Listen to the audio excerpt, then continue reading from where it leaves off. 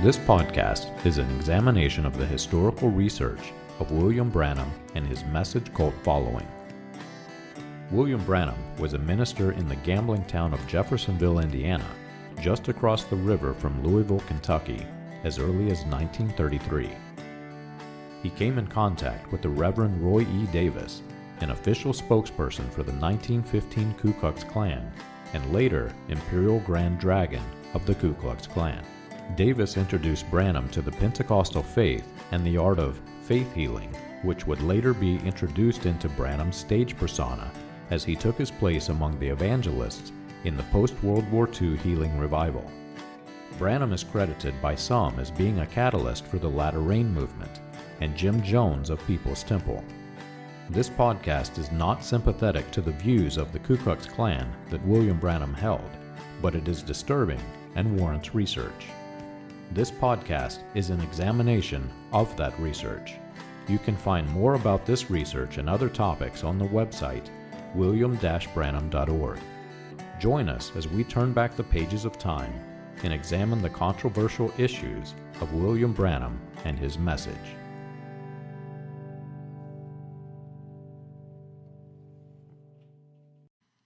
For some, Song of Solomon is a strange book in the Bible. There are many who falsely believe that this one book does not fit in the bigger book, and that it has no relevance to the rest of the books in the Bible canon that we have today. Pastors avoid this book because they don't understand it, especially pastors in the cult of William Branham. Out of the hundreds of sermons recorded by William Branham, you'll not find this book mentioned once, not one single time. Cult pastors inclined to preach only what the prophet said don't preach this book. Without having reference to it in the tape index, they don't understand or see how this book fits in the context of the message of William Branham, because it doesn't.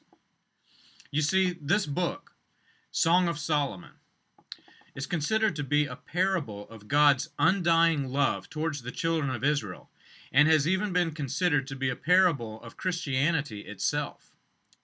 It has no prophecy, no condemnation of idolatrous nations, nothing negative to preach against. And without having something negative to preach against, few pastors in the cult of William Branham would even have a sermon. The book is uplifting. It is showing love, pure love, between a man and a woman. It tells us how good love is, and how that men should love their wives instead of this master-servant hierarchy that this cult promotes. William Branham avoided this book entirely because it directly conflicted with his women are designed by Satan theology, and his speaking so harshly against beauty.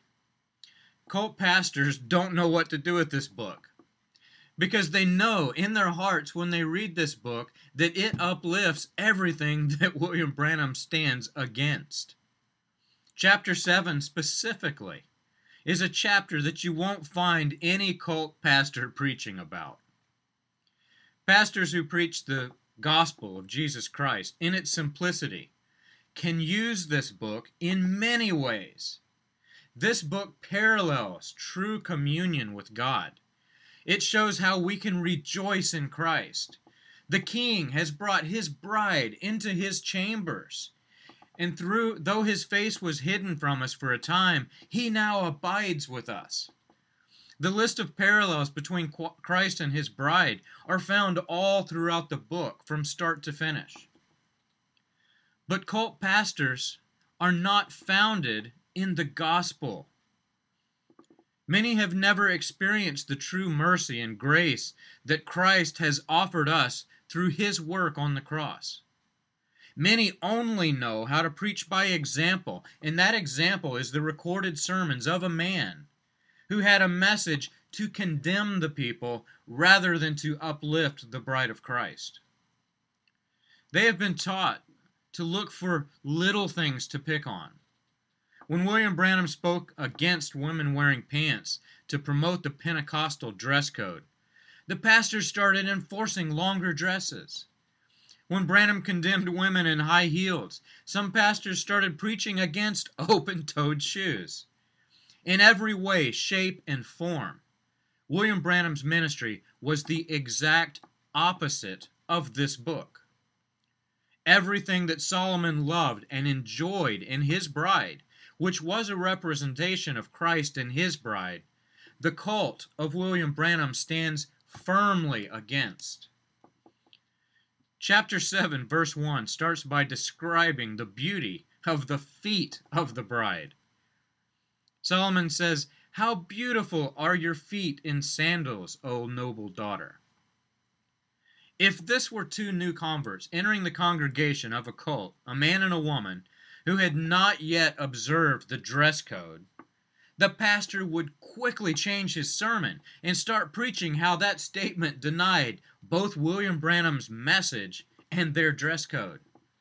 Our prophet said that beauty is of the devil. Don't come in here into the house of God wearing open-toed sandals. Noble daughter indeed. The Pentecostal movement, the foundation underlying William Branham's message, has trained our hearts and our minds against the natural feelings of our bodies. To enjoy beauty is sinful, according to the cult. To speak of the scripture of a woman's body, to speak of the sculpture of a woman's body, is evil. Our prophet told us that her sculpture was designed by Satan himself. In fact, the book of the Bible, Song of Solomon, is almost considered to be pornography by the ministers of the cult. When you ascribe to all of the teachings of Branham's twisted description of Satan, women, beauty, and lust, you end up with a programmed group of people who are afraid to read a book about the love between a man and a woman. But Solomon told his bride that her rounded thighs were like jewels, the work of a master hand. He told her that she was sculpted beautifully, just as Christ, the master builder, has sculpted a church. But here's where it gets very interesting. Verse 2, your navel is a rounded bowl that never lacks mixed wine. Imagine quoting this scripture in front of a cult pastor that follows William Branham. This breaks every single rule in Branham's rule book. They were drinking wine. Not just drinking it, Solomon drank it from her navel. Many are familiar with Proverbs 3:5. Trust in the Lord with all thine heart, and lean not unto thine own understanding. But if we keep reading down a couple of verses, we find this. It shall be health to thy navel, and marrow to thy bones. Proverbs 3:8. In Ezekiel 16, Ezekiel prophesied about God's faithless bride, the children of Israel. And the navel of the bride was her undoing, giving her great pain and sorrow. God's bride was never cut off from the idolatrous nations. Ezekiel 16, 3-4. Thus saith the Lord God unto Jerusalem, thy birth and thy nativity is of the land of Canaan. Thy father was an Amorite, thy mother was a Hittite. And as for thy nativity, in the day thou wast born, thy navel was not cut off. Neither wast thou washed in water to supply thee. Thou wast not salted at all, nor swaddled at all. Verse 3 of Song of Solomon will make any person programmed with the cult teaching cringe. They wish this verse was not in the Bibles and consider it to be the lowest filth.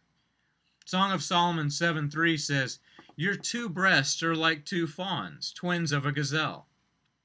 But remember, God said the very same thing about his bride in Ezekiel. Ezekiel 16:7, I have caused thee to multiply as the bud of the field, and thou hast increased and waxen great. Thou art come to excellent ornaments. Thy breasts are fashioned, and thy hair is grown, whereas thou wast naked and bare. The comparison could go on and on and on. Each verse in the entire book of the Song of Solomon ties to many scriptures in the books attached behind it in your own leather bindings. Each verse describes the love between the Father and between his children, Christ and his bride. Cults are not founded in the Bible. They're not founded in the gospel of Jesus Christ. Cults are founded by men. They have wrapped their theology around men's doctrine, and they teach the teachings of a man. God can be found in the people who have been misled, but God is not found in the movement itself. Satan despises God's bride. While the Song of Solomon shows reference to God's love and God's adoration for his bride in its teaching, cult teachings will show you examples of hatred and scorn between the husband and his wife. She is easily condemned, cast aside. Branham's bride was scorned. Branham claimed that the Lord told him, "As thus saith the Lord." A woman who cuts her hair was condemned, and the husband should divorce her. The husband should cut her off.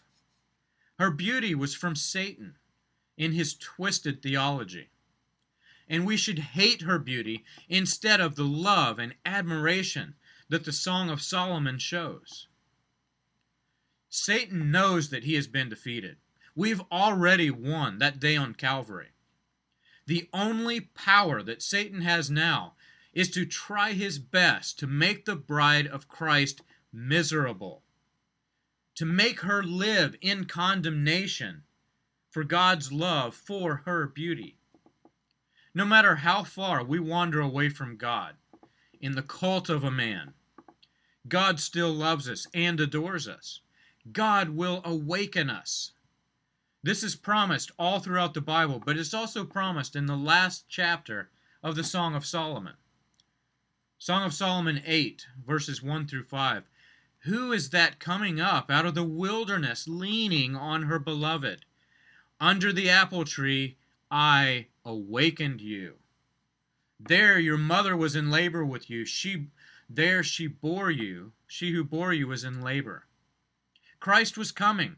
Solomon, in his parable of the church, foretold it in his infinite wisdom. God was coming and would seal us to the day of redemption. Set me as a seal upon your heart, as a seal upon your arm. For love is as strong as death. That's the next verse, chapter 8, verse 6. The best part comes last. Our God is a jealous God. He does not want us to serve other gods, and he does not want us to live in idolatry. But while cult pastors condemn from every possible angle in their sermons, God's jealousy is paid with the price of his only begotten Son, Jesus Christ.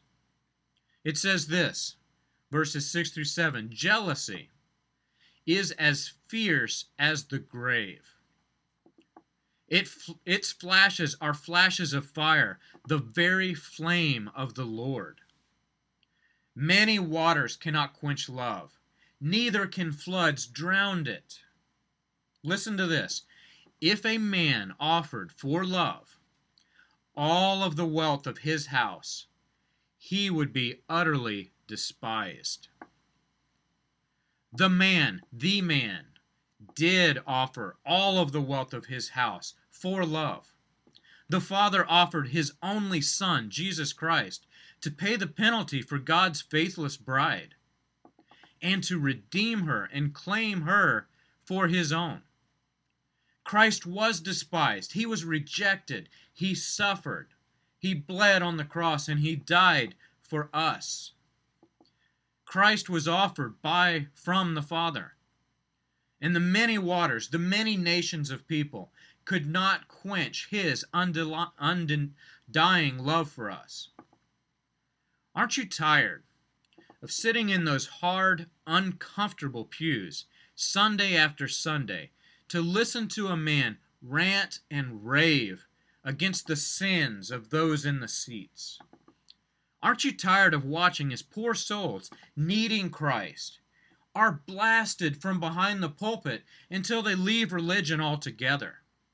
Aren't you tired of watching ministers turn souls over to the devil instead of turning them over to grace? Don't you want to hear the real gospel of Jesus Christ? The gospel that tells us how much God really loves us and cares for us. The gospel that tells us how a father loves us so much he would send his only son to die for us. Song of Solomon is a romance, but it's more than that. This is God's romance with us.